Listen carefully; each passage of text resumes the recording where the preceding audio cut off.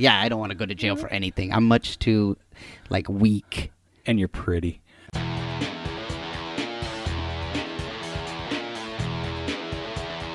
You are listening to the Stand Up Dads podcast.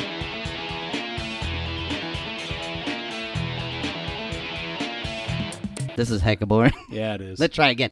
Oh, you weren't recording? No. You should have recorded that. That would have been. You could have taken something out of Well, there. yeah. Because we were making fun of you. You turned it off. No, fuck. We've established I'm a fucking moron. Oh, no. Anyway, you're listening to Stand Up Dads. This is Rob. And Mike. And we have a very special guest. All those weeks I've been saying, hey, international dads, write to us. We finally got one. We got a good one. And I could not have asked for a better one. Is this Australian guy with a 3-year-old daughter moved to Japan. He's a journalist. He's an author. Yeah. He's a public affairs specialist, a dad, aspiring stand-up comedian. He's a cancer survivor. And just an all-around interesting guy. His name is a superior dad to us. Jesus. I'd like to introduce and welcome aboard Ari Sharp. Rob and Mike, it's great to be with you on behalf of all the dads across the world. It's awesome to be on the line. Yay. Seriously, I could not have asked cool, for yeah. I'm like, okay, he knows how to write and read. And yeah. And he's a dad and he does comedy, so even yeah. better. Yeah, now we're gonna go right there. we're gonna go hang out with him, yeah. Someone's gonna accuse us of making you up. Yeah. Yeah. So we had a little bit of a delay getting started because Samsung screwed us on the new Note. Not us. Yeah. That's you. They took away the headphone jack and they did a dongle thing, which I bought. And just like Apple. It doesn't work with my setup. And it rarely works in my favor that something like that goes. And I was bugging you about it. Like, that's so stupid. And you're like, it's fine, man. It's fine. It is fine. It was fine. Anyway. It is not. So let's go to the interesting part. So, okay. Ari, tell us about yourself. Just like a general rundown. Like, where you... I think you've covered all the key details. I'm an Aussie dad living in Japan. I've been here about 2 years. We have a 3-year-old daughter, Amelia, who's doing really, really well. And we're over here with my wife's work. She's actually a diplomat with the Australian government, so she's been posted to the Australian embassy here in Tokyo. And I'm here as a diplomatic handbag or a trailing spouse. You can call it what you like. But honestly, it's the best job in the world. I can highly recommend it. Oh, my God. I'm writing it down. I'm like, what? This is a possibility? You may have found the thing that'll distract Mike from young women.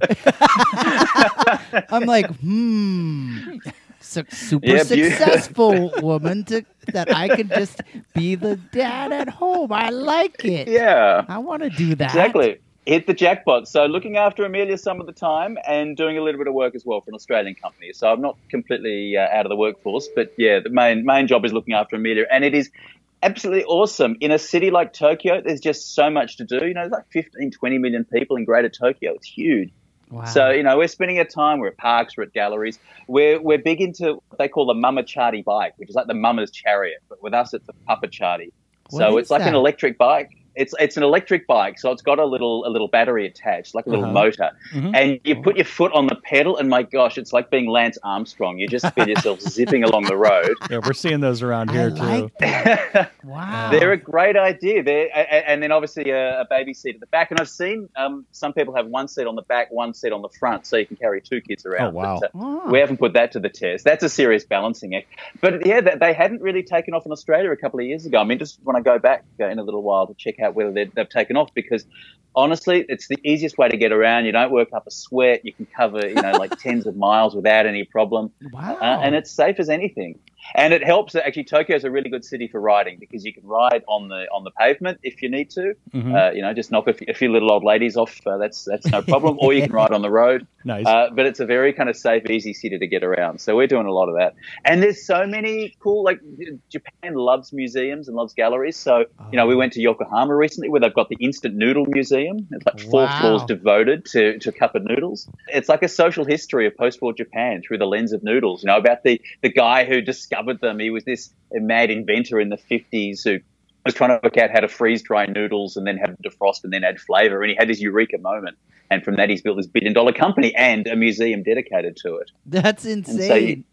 So cool. Well, you mentioned another museum they had. Yeah, well, there you go. And appropriately enough, just up the road is the Unko Museum. And Unko in Japanese is poo. So they've got a big museum dedicated to poo. So, poo-themed attractions and the science of poo. They're very open and honest about bodily functions here in Japan. There's no shame in that. You put it front and center. The risk of being misunderstood, I've discovered the Unkai Museum is actually spreading, and that there's a second one that's opened up in Tokyo itself. Oh, wow. So it's like a franchise. Yeah. Wow, a franchise. Everyone's in on the action. What kind of souvenirs they got there? Ah, dude. I want to get. I think you can make your own there.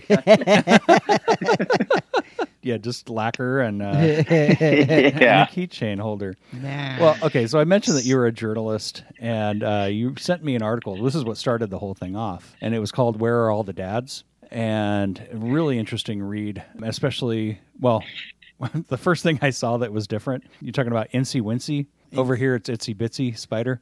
Oh, okay. But totally superficial, but it stuck with me. No, but it was... Because I was like, what the hell is That was actually the main point of the piece. I'm glad someone finally got it. Yeah, 9-page paper, and that was it. Now I just feel like I just did this whole paper a disservice. No, it was just... I was talking about how in Australia, well, shoot, you know this better than I do, but just the amount of single dads or dads that are their primary caregiver is really low compared to... It feels like it's low around here, too, unless you're, like, separated or on your own. But, I mean, he gave me there were some stats on here, and it's like, apparently there's more unemployed parents than stay-at-home dads. Oh, wow. Which seemed like a real... Am I right there? I think it was like 7%. Yeah. Yeah, versus 4%. So, yeah, you're spot on. So the starting point for me was when we were back in Australia a couple of years ago, and we had an infant, and I was sort of taking on the primary carer role. And we'd go along and we'd, go to places where there'd be lots of kids and parents, and there just weren't many dads. There were a few, but not many, given that Australia's doing pretty well for getting women in the workforce. So we've got more and more women working, but not many more men are taking on that primary carer role. And so it just made me wonder, well, why is it so rare for dads to do it? Yeah. And so I kind of looked at what some of the experts were saying and looked at, I had a chat to some of my friends about it and looked at some of the issues. And it kind of came down to part of the issue being just demographics, right? That if you've got the traditional couple of an older male and a younger female partner up, have a kid, their careers both progressing at the same pace, well, the woman's the lower income earner, and so it makes sense for her to take the longer period of time out of the workforce. And then as, they have more kids and more periods of parental leave, then they fall further and further behind on the income comparison. And so that's just what you do. Yeah. But even that doesn't really hold up, because you're getting increasing numbers of households where you've got women as the higher income earner. And, I put my hand up for being one of those families. Mm-hmm. And also it makes sense in the long run for women to stay connected to their jobs, even if they're the lower income earner, because then their lifetime potential income will also go up. So it means that they can, resume their career later on once they've finished, having kids.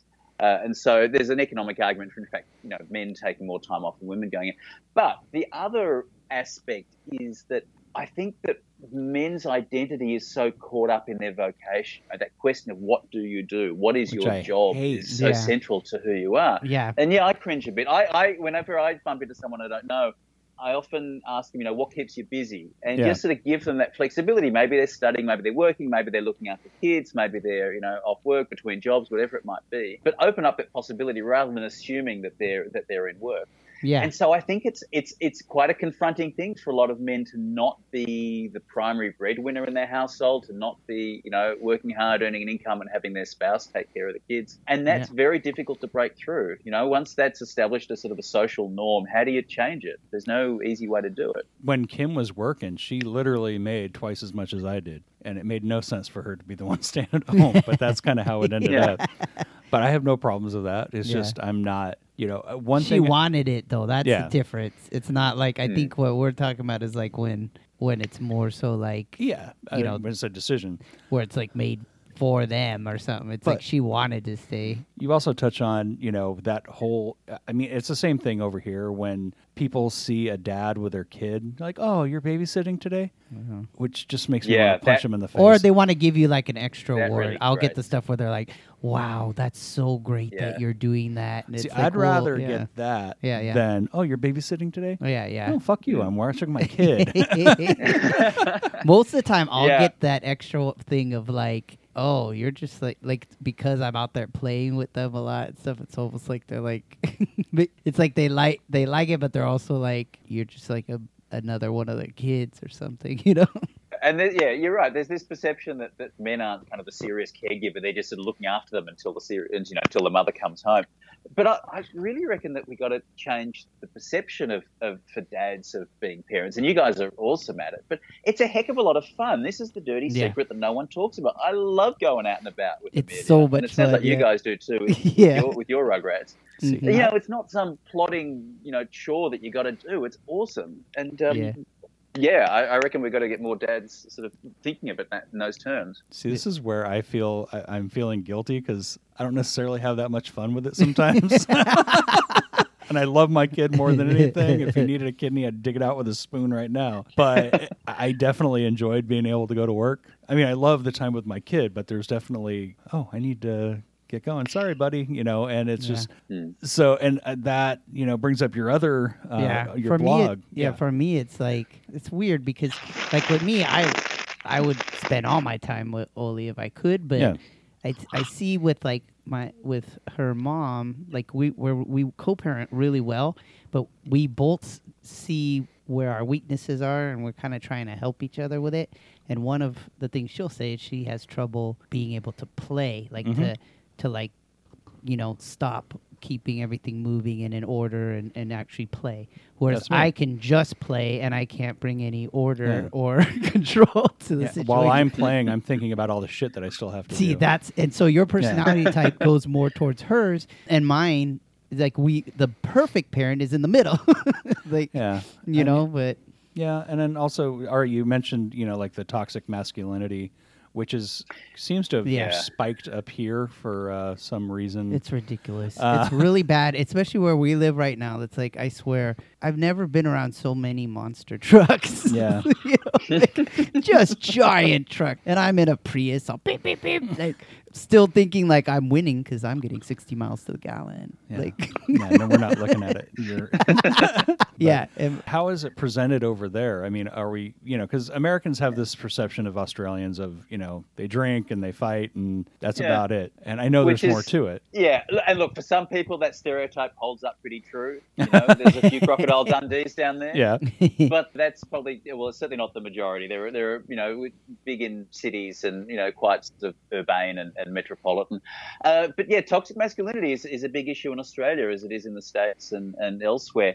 The big issue of the past couple of years in Australia in that space has been domestic violence. Australia's had some pretty disturbingly high rates of domestic violence and a lot of really horrible cases of women being murdered by partners and ex-partners. And there's this sense of we've got to confront it. Clearly there's sort of the narrow issue of, targeting those people that are actually perpetrating it. But also thinking about the culture that makes that sort of thing more common and acceptable. And one of the phrases that developed a lot of currency in Australia a couple of years ago was that not all disrespect of women leads to domestic violence, but all domestic violence is grounded in disrespect for women. That's awesome. That's if you can challenge gender stereotypes and get kids sort of, not thinking really narrowly about what men do and what women do, it makes them less likely when they hit adolescence and adulthood to go and do those really disturbing things. Yeah. So I reckon, for parents of boys and parents of girls, that's a really healthy message to give them. Has the Me Too movement made it out there at all? It has. Look, we've got a couple of sleazebag, celebrities in Australia who have been caught up in it. We got a president that's in it, so you don't feel bad. That should. You guys are always trying to one-up us. Yeah, we'll always beat you when it comes to assholes. Yeah. Oh, and look, it is definitely an issue, but I think the domestic violence one is probably one that affects more people sort of at the grassroots. And so that's the one that there's a big focus on trying to achieve change. One of the best lines out of that article was, you said, even the most unpleasant parenting task can become a thrill if it's framed the right way. Yeah. Which, that's just, I need to tattoo it on my forehead and look at it all the time because, and then you go on talking about, the moms and the dads that are in the park that are just, you're noticing the different parenting styles. And, over here, because I get to take my kid to the park and all that. And I notice, moms and dads just head buried in the phone, just not paying attention to their kid doing awesome shit. Yeah. And I catch myself doing it sometimes, but then I snap out of it because what'll happen is I'll take the phone out to take pictures, and then I'll get a message. And then I lost 10 minutes just like that. Yeah. Yeah. It's one of the ironies that there's all this fear of kids becoming screen junkies and becoming obsessed with it. It's actually the parents and even the grandparents, I reckon, that are so caught up in it. And that's where you got to really push back. The thing I wrote about different parenting styles, it was something I noticed at playgrounds where you had a lot of mums would be physically very close to their kids and would be kind of monitoring everything they were doing, and they were climbing on the equipment. And you'd have dads that would just hold back a bit and just sort of watch their kids from a distance and not be so hands-on. And I think that was perceived as the men being a bit emotionally distant from their kids. But I actually think it's something different going on. I reckon they're letting the kids learn for themselves and make their own mistakes and discover things organically rather than being guided through it. Yeah. And I think we kind of need to change the perception that these are dads, not doing their job properly or whatever. They're actually just doing the right job but in a different way. My wife and I have that's worth respecting. Yeah. My wife and I have this fight every time we take the kid out together. You need to keep an eye on him. I am. She'll like pop quiz me. Where is he now? And I'll just point. Yeah. Where is he now? Over there. He's on the tree. Why is he on the tree? Because he's climbing. It's like, why are you letting him climb? Because he needs to. Yeah. It's like he could fall. Yes, he could. Yeah. We have insurance. We can get. Oh, that was the other thing. Yeah. You mentioned the parental leave, which that's foreign to Americans. Which is sad. Yeah, especially for men. It's almost like I remember, now I've worked from home and long enough that it's been a while, but when I was at like the regular type jobs, it was pretty much looked at as like you're like, what? Like if a guy was taking time off, I got lucky when Olivia was born, I was fully working from home. Yeah. So I didn't have to bother with any of that. How much time do they give you in Australia and Japan, respectively? Japan, I don't know a lot about, so okay. I can't talk with much authority on that. But in Australia, about 10 years ago, we introduced paid parental leave. So new primary carers, so generally the mother, but not exclusively, get, I think, 14 weeks at the minimum wage in Australia. Nice. And then sometimes that's topped up by employers, as like a perk for staying with an employer. They'll give you an extra amount. Nice. And then we've also got effectively father's pay. So you get 2 weeks at minimum wage from the government as a new father, and a lot of employers will extend that or give unpaid leave on top of it. So I took 4 weeks when Amelia came along in 2016. And it was 2 weeks at minimum wage from the government, and then a couple of weeks. What is the minimum wage? Have to sacrifice.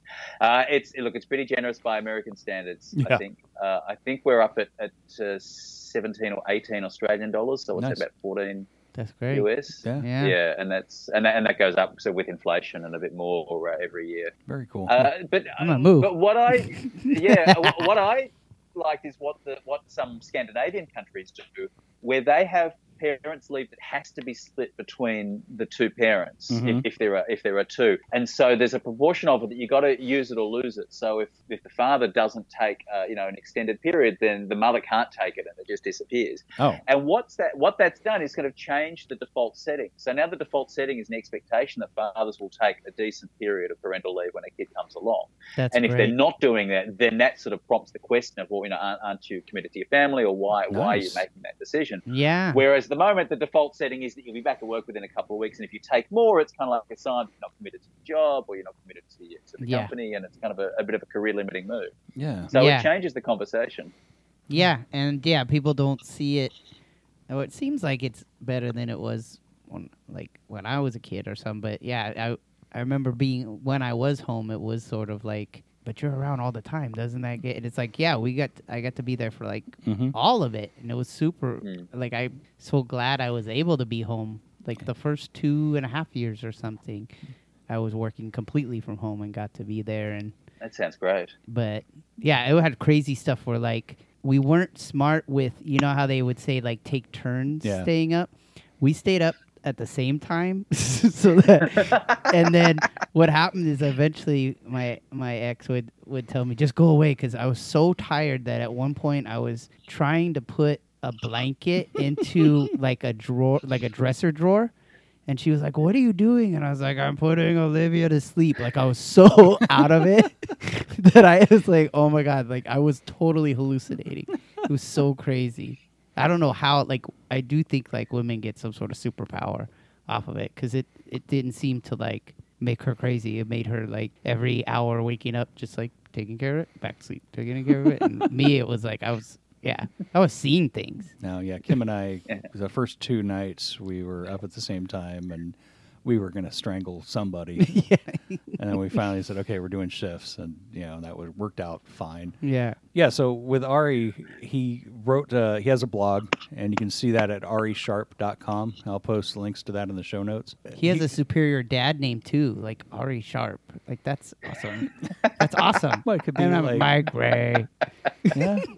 Robert Gouveia and Ari Sharp. Dang it. He wins again.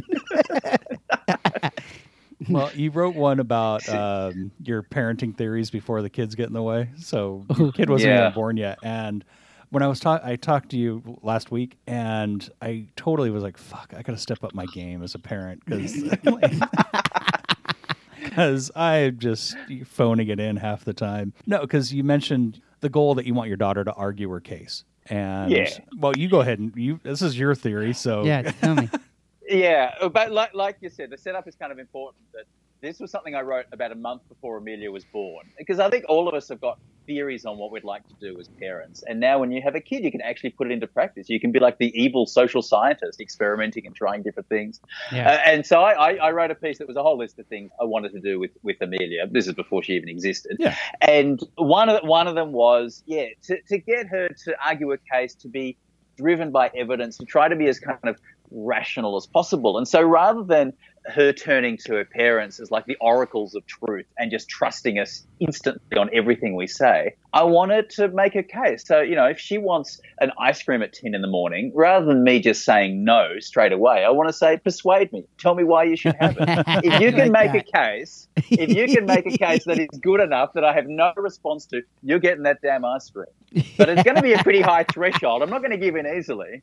But if I just say no, then she's not developing that skill. She's not strengthening that muscle. So you're going to have a really smart fat kid. I like that. A smart fat kid. I'll take it. If that's what I get, I'll take it. But a genius. Yeah. I like that. No, but I heard that. I'm like, God damn it. I remember when I used to want to do that. Now it's like, because I said so. It's just automatic. I want to talk to you in 3 years when my kid's age. Yeah. But no, it's an awesome, it's a good reminder to have. And I was glad to. And I reckon there's something in it for kind of the broader state of the world at the moment, when there's so much misinformation and, fake news and all that floating around. You need to have a pretty good bullshit detector. Yeah. And I think a kid that's pretty good at like sifting through evidence and making up their own mind and not being just driven by peer pressure or by what some figure in authority says is kind of important. We've all got to think for ourselves, and so why not start when they're young? Well, it's funny because, I'm going back to school now. I would like to be a history teacher, and that's exactly my philosophy on teaching is like get the kids to think for themselves. So tell me why I'm wrong or tell me why you're right, and then we'll, work it out. And which we don't have enough of that. It's just, well, this is what it says. And kind of there's a lot of just blind allegiance in this country right now, and it's doing us no good whatsoever. So if we have a generation of kids that will actually fight, I think it's a wonderful thing. Yeah. I know with Oli, that's one thing and I think we've succeeded, is that we just wanted her to be able to like use her voice and also to be able to like come back quickly on stuff, so she stands up. Yeah, but that's the problem, is now she's so good at it that there's a bunch of times where, kind of like without meaning to, Ari, like what you're saying, there's times where I'll be like, you can't do that, whatever, and she'll hit me with some sort of like cut down or just joke that's just like she wins just because of that. I'm just like, oh, all right. Like, I'm like, you're gonna get to just because that was a good one. Like oh my God, your kid is gonna emasculate some guy. Oh my God, yeah, the one she told me about. Yeah, I talked about that in another episode, I think, where I said that she asked me why Melissa had to take my name. And I was like, well, it's like an old tradition. You don't really have to, or you could blend the names like Auntie did, or, I'm like, and then jokingly, I'm like, or, you know what, you could make him, maybe make him take yours. And she's all, he better fall in line. Well, Ari, you had an interesting blog about that, about your child. On the name thing. Yeah, your daughter took your wife's name, right? Yeah, so we decided when Amelia was born that she'd we take my wife Melanie's name, and there were a couple of reasons. One of them was that we thought it just was a more gender equal thing for any sons that we have to take my name and for any daughters to take Melanie's name. Ooh, so a daughter came along, and so she took that name. And the other reason was that Melanie's family name was actually at risk of dying off. Because there were only girls on that side of the family, and they'd followed the more conventional style where their kids were taking on their father's name, and so it was kind of going to be the end of the family tree, really, for that name. And so we thought, well, this is our chance to at least perpetuate it for another generation, and maybe more beyond that. Sure, that's badass, and that's it's worked out cool. really well. And so it's not too complicated to work out. We're the Sharp Calvert family, so people can put that together pretty easily, and there hasn't been any confusion, any pushback. Yeah, and there's no right and wrong way to do these things. I can see why people take the more conventional approach, but this way's worked for us. Yeah. When I got married, I told my wife, before we got married, that I'd be okay with it if she kept her name, and that pissed her off. That's so funny, man. It's like, why don't you want me to have your name? What are you up to? What are you up to, Bob? Because we were married in our late 30s, so hilarious. It was like, you're an established, you have a career, you've got your name out there. I totally understand if you want to keep that. She's like, no, I'm like, all right. And I know it's a pain in the butt to do it. What are you up to? I like that. But yeah, she's like, do you not want to get married? Why don't you want me to? I just... That's hilarious. It's a real issue here in Japan. They actually make it a legal requirement that when people get married, they need to take on a single name, and it's almost always the husband's name. Wow! And so women aren't allowed by law to keep their name. There's a bit of a different rule when there's a foreigner marrying a Japanese, but when it's two Japanese marrying, they have to have a single family name. Wow. Which is just crazy in this day and age. That's crazy, yeah. It's always they're very steeped in tradition over there. Yeah. Yeah. Pooh museums notwithstanding. So, as I mentioned, Ari's an aspiring stand-up. Yeah. You're associated with Stand Up Tokyo. That's so cool. And at first, when he said this, I was like, holy shit, I could not go to another country and do stand-up in their language. But that's not the case over there, right? Yeah, so Stand Up Tokyo is an English language comedy group here in Tokyo. So it's an interesting mix of expats and local Japanese who are speaking in English. And they do open mic nights once a week, which I go along to. And so I've just dipped my toe in the water with that. But there are also more established comedy nights at bars and pubs where some of the comics that are a bit further in their career. And big names come to town. So we had Chris Rock come to town last year. Nice. Jim Jeffries has been to town. So there's a few high-profile names that come here. Yeah, and so it's a lot of fun. I grew up watching stand-up comedy. I grew up in Melbourne, in Australia, which hosts the International Comedy Festival each April. And so we get like hundreds of comics coming to town, and every teenager in Melbourne, gets to watch a fair bit of comedy. Nice. Wow. And so I'd seen it for years and years, and never really thought that I could get up there and do it. But then they ran a workshop here in Tokyo in May, and I thought, I'll go along, learn the basics of stage technique and mic technique and how to structure a set and how to structure a joke. So now I just do kind of 5 minutes once a week on the open mic night. It's okay, I'm not getting huge laughs, but I'm having fun along the way. Yeah, and it's huge to go do it. That's the thing I always felt was like just getting to do it. You respect so much more. Like when I go and see comedy, it changed how I watch comedy, because then it's like how hard it is even to get up there and then try to make it work, and then learning that no matter like your set could be exactly the same at one spot and kills and another one, and people are like, you suck, like, no, it's just you. Yeah. Dang it. Well, yeah, I never did well at like when it was a really like a younger crowd. It was always like just like a little bar late at night, midweek. Those are the ones where it would go that shit. Well, I noticed like this, like what's the age range at Stand Up Tokyo? We've got anything from early 20s to some guys in their 40s and 50s. But like if the majority would be... Most are in their 20s. Okay. So it's like over here. The sweet spot. Because I have a rough time, because I have my parenting comedy and I have just the filthy crap that just comes out of my head. And like we do the gag on this and there's an open mic after that. And when I stick around for the open mic, it's all the 20-year-olds. Yeah. My parenting stuff doesn't go over there well. Yeah. Because they don't get it. Yeah.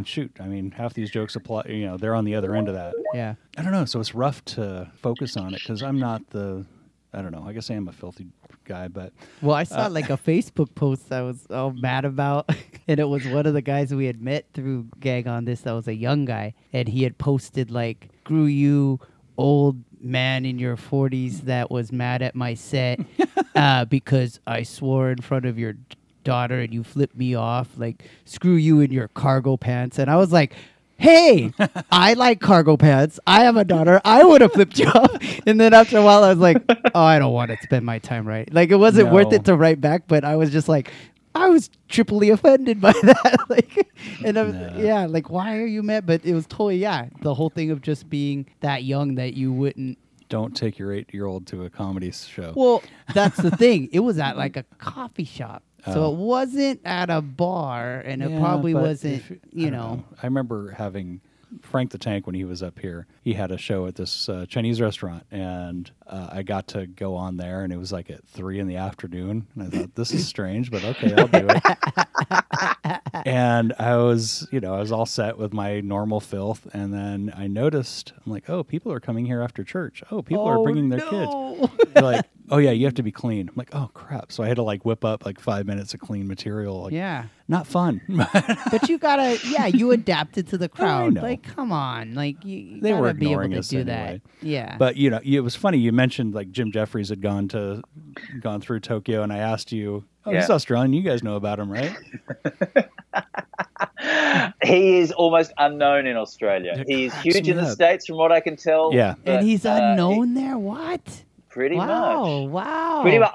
My theory is that he's too Australian, and Australians don't like comics that are kind of like the worst reflections of themselves, that are kind of stereotypes overplayed. Okay. We like ones that are kind of how we, like aspirational Australia, kind of, a bit more kind of cosmopolitan and more kind of slick and cool. And so they're the comics that do well in Australia, whereas the ones that are a bit coarse, a bit too Australian, we just don't buy it. It's like no one in Australia drinks Foster's. No one drinks Foster's in Australia, but it's huge everywhere else. Yep.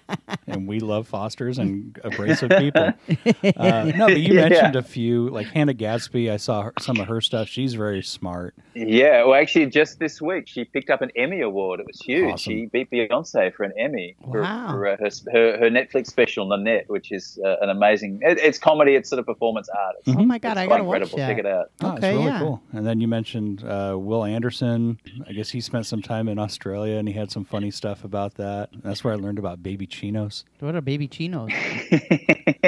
What's that? So baby chinos are cappuccinos for little kids. So when you're going out to a cafe, basically frothed milk, no caffeine, no coffee, but a frothed milk and some chocolate sprinkles on top. Baby chinos. So that when mum and dad are having a cappuccino or a cafe latte, little Bubba can have a baby chino. A bit on the pretentious side, though. Sure. But I was watching one of his sets, and I couldn't get through it because I'm going, what the fuck is a baby Gino? Because I thought he was saying baby Gino. Who's baby Gino? I'm like, what the hell is this? That's hilarious. And let's see. Another one was Adam Hills, who did a funny sign language bit. I don't know. It was just really, and they were, like you said, more, I mean, they're not like esoteric or it's just, but it wasn't just dick jokes or anything like that. It was just more, there was some thought put into these. Yeah, Adam Hills is probably one of my, comedic, role models, someone I really look up to, because he does incredibly funny stuff, but it's thoughtful and it's kind of inclusive, like you're bringing everyone along for the ride. It's cool. Not so ugly and divisive, and it's not the really cool stuff. Like, I don't think he works blue at all, but he just does really kind of fun, engaged stuff. You can't help but smile and enjoy it. You're a mean asshole if you don't, really. It's that sort of comedy. You're a mean asshole. Did you ever figure out what's That's up awesome. Did you ever figure out what's up with the Union Jack on his head? Yeah, I think you're right. So one of Adam Hill's little details is that he has only one leg. So he's sort of identifies very much with the disabled community. And I think you're right that he had a bet with a British disabled comic over the Paralympics a couple of years ago. And Australia did quite poorly then. So I think the deal was that if he lost that bet, he had to get a Union Jack in his hair. And so sure enough, that's how he's been performing for a little while. Okay. Yeah, he had a funny joke about because he has a blade instead of like a prosthetic or for a prosthetic foot. And he's like, yeah, and I was all excited because it's the same as that Pistorius guy, the South African guy. And then, of course, shortly thereafter, he kills his girlfriend. Oh, damn it. Damn it. I think that's a good segue into the bad dad. Oh, yeah. So we went international in your honor. Thank you. This article is it's entitled "Japanese Boy Abandoned in Woods as Punishment Tells His Father You Are a Good Dad." What? Let's see. You are a good dad. Let's see. Bruce Yamato Tanuka survived alone for 6 nights after being left on the side of a mountain on the island of Hokkaido on May 28th. His father said his son accepted his apology and called him a good dad. Yeah, the boy said, I was wrong because I didn't listen to what my dad was saying. Jesus. You were a good dad. I forgive you. By that point, you'd say anything. I'd be like, yes, you are the best. Please, God, get me in the car. Yep. That's not cool. The kid was left on the side of the road as punishment for throwing stones at cars. His parents drove away, and the lad cried so much he became disoriented and ended up walking in the wrong direction. Oh, my God. He walked for about 5 hours and was in complete darkness, and he found a military hut about 4 miles from where his parents had left him, and he drank water from an outside tap.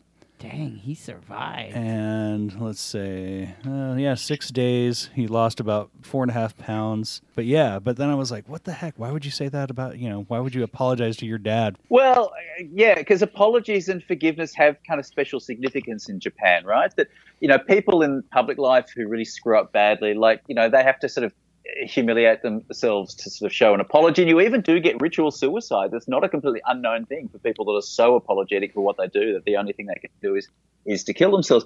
And then to forgive someone, to accept that apology holds real weight.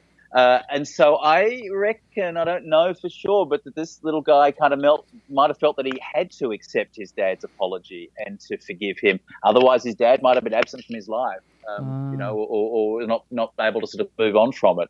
So there's kind of special weight attached to it. The other thing that jumped out at me reading this is that Japanese kids are really, really independent. Like, this guy is not an isolated example. Maybe that extreme. But, often I'll see 5, 6-year-old kids who'll be walking to school, crossing the street, catching the bus on their own. Like, here, there's an expectation that kids can go and fend for themselves. Like, you wouldn't be doing that at age 10 or 11 in Australia, but at 5, you can be out there. And I think part of the reason is that the streets are so safe here. There's almost no risk of street crime or pickpockets or anything like that. And kids are pretty kind of savvy and aware. They can fend for themselves. But, this is kind of taking it to extremes, though, 6 days out in the forest. And the idea that it's that safe. Because here, I don't know if I brought it up. We did last week. With the garbage can out here? Oh, no. Oh, yeah. When we moved in here at my apartment, Ari, I was like, maybe I'll start because I like to let Olivia do some stuff. And, I'll stay back, like you said, but I'm going to let her, so I'm like, maybe I'll let her start taking the garbage out here. Mm-hmm. But I took it out. I throw the garbage in, and a guy pops out and goes, hey! And I'm all, hi! And he's like, man, I'm in here. And I'm like, why are you in there? Like, what the fuck? Yeah. I took off. I'm like, she's never going in there again. And it's just turns out that our neighborhood, although the apartment complex is fairly safe, around there's just a lot of guys that are going around that are, living on the streets and stuff. But, would not be prepared for that. Yeah. You'd found Oscar the Grouch right there. Oh, my God, man. And was so mad. It's just, we both were like, ah! That's the thing. That's what sticks in, I don't know, at least in my head, where I'm like, I'll let her have some room, but it's usually I still got to stick around to be, even if she doesn't know I'm there, just because that stuff's in my head. And we have, it's not as safe here. For sure. Well, you also brought up there was an interesting nickname that kids have for their dads in Japan. Oh. Yeah. So it's not so much now, but a couple of decades ago, a lot of kids used to refer to their dad as my Sunday friend because that was the only day of the week that they'd ever see their dads. The stereotype about salarymen working so incredibly hard, it's true. They put in astonishing hours in the office, early starts, late nights, working weekends, out sort of entertaining clients or the boss. And so a lot of kids would just never see their dads during the week except for that one day of the week. So I think things have changed a bit now. I think there's a bit of a pushback against that and a lot more dads are being hands-on and kids are spending time with them. But yeah, for a generation of kids, that's the only time they saw their dads. Oh, my God, that's like the saddest golden book ever. My Sunday friend. So now when you take your kid to the park now, do you ever see any dads in Japan with their kids? Yeah, We see a few. Look, particularly on weekends, you see a lot of dads doing the hands-on thing. Not so much on weekdays. Like I'm involved in the Parents Association a little bit at my daughter's preschool, and it's mostly mums that are involved in that. Got it. So there are a few. I think things are slowly changing. I think also you've got better job security now than you've ever had. So a lot of men are feeling that they've got a bit of a right to push back against the boss, and rather than just seeking more pay, they're seeking more time out of the office, nice. Leaving at a sensible hour, not having to work weekends. Because, unemployment here is almost non-existent. It's at 2 and a bit %. So men have got a bit of bargaining power and they're using it well. Nice. That's great. So, I think things are slowly changing. And actually an interesting one, a new cabinet minister, he's 38 and he and his wife are expecting their first child. And he said that he would be taking parental leave. So nice. he's, a government minister, really senior figure, and he's kind of setting an example by taking a big period of leave to be a hands-on father. Yeah, that's so you're getting a few role models like that coming through. Yeah, very cool. Now, are there a lot of single dads out there, or is it still kind of kid goes to the mom? Yeah, generally the mothers will take kind of either the lion's share or all of the parenting duties when families split up. I think there's still a bit of an expectation that the dad's going to be the breadwinner, and that it's going to be hard if you're a single dad to combine that with being hands-on with the kids. There's not an especially high rate of divorce, and a lot of people, if they do, they tend to partner up again pretty quickly. Got it. That's sort of the cultural tradition here. Oh, okay. So they marry someone else. Yeah, often. So you have quite a few blended families and things like that. How about in Australia? Yeah, it's a bit of a hot issue in Australia about what should happen to the kids in the case of a divorce. I don't know exactly what the latest is in the law, but generally I think it's split evenly between the parents unless there's a sort of a good reason not to. There is a fathers movement in Australia that argue that they're getting a raw deal and that the court system is stacked against them, and that mothers are getting too easy a ride. I'm not convinced by those guys. I think some of them, there are probably reasons why they're not getting great access to their kids. There's a movement like that here as well. Yeah. I reckon they're going through some tough times, and I can understand they're feeling really frustrated, but I reckon the courts probably most of the time get it pretty right, and they've got to look after the kids' welfare. That's got to be the biggest priority. Totally. Yeah, because I'm on a bunch of dad groups on Facebook, and I see a lot of the dads going to court today, and I haven't seen my kid in 2 years, and stuff like that. And it's just heartbreaking. When it goes bad like that, it's not. Of course, we don't know the other story. It's like, well, is it because you were beating the crap out of your wife and kid, or was it just because that's just the way the system's stacked? And it's also different parts of the country. I guess we should probably wrap up. AriSharp.com for his website. You have a book about, I should have had it written down. The book's going to be a big stretch for this podcast. I tell you what, this is all about doing business in Indonesia, which was from about 6 years ago now. If you're very keen on hands-on parenting and doing business in Indonesia, this is the book for you. Risky business. How Indonesia's economic nationalism is hurting foreign involvement and investment and people. Yeah. And it's still in print. That's freaking cool. And it seems like, it's not something I would be... It seems like an interesting story, but I couldn't see myself reading the whole book about it. But it's a bit of a niche topic, I think. What exactly is economic nationalism, at least in the way? So look, seriously, on the book, it was all about the experience of foreign investors who are going there with huge expectations. Indonesia's got a massive population, 250 million people, natural resources, big middle class. But the system makes it very difficult for foreign investors. The court system is stacked against them. Infrastructure is terrible. The political system looks after, big donors and, big local companies. So the economic nationalism is all about claiming, resources for the state and not allowing foreign investors to get involved. Creating local monopolies for telecommunications. It's quite difficult for foreign companies to get in. And the outcome is that local people have to accept second-class services. They don't get great returns on their resources because the state's basically looking after its powerful friends rather than looking after 250 million people. So it's good for Indonesia, it's bad for everyone else. Yeah. Well, even then, it's good for an elite within Indonesia, but it's ordinary people that miss out. That's what I'm arguing. Got it. So a lot of poor people would be better off if there were foreign investors in there who could provide a decent telco service, who could make sure they get full value for their gold and for their oil and for their gas. But they don't. They get, heavily discounted rates, and it goes to friends of the government. Well, if you got some money burning a hole in your pocket and you want to invest in Indonesia, read this damn book. Is there anything? And you can catch me. You can catch me on Twitter as well. I do all sorts of things on Twitter at AriSharp. There we go. Is where you'll find me. Very cool. And I'm getting to see right now like the extent of addiction to like devices right now. Oh yeah, because your daughter can't get to the phone. Olivia's come out and is having a fit because all I can guess is that the switch died. She came while we're talking and we're using the phone to talk with you. Tried to disconnect the phone, so we're both of us made a look all and then she ran away. Now she's all.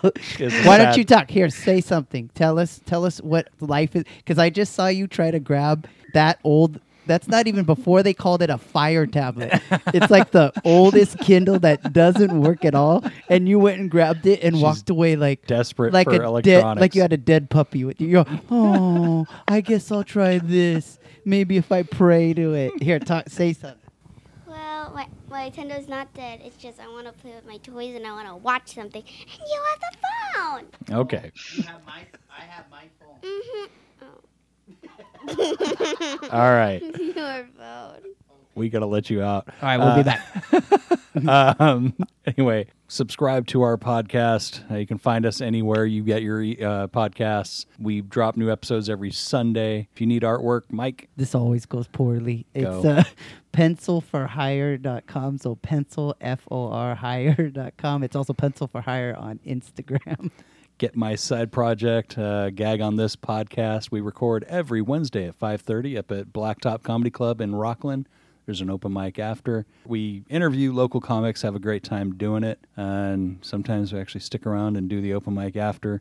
Come see how not funny I really am. And Ari, thank you so much. Yeah, thank you, Ari. This has been a pleasure, and actually I wouldn't We got mind. to do this again, yeah. I was going to say, I would like to have you on if we haven't pissed you off enough. You've pissed me off just the right amount. Beautiful. Thank you, Mike. Really Thank appreciate it. you so much. And we will talk to you guys next week.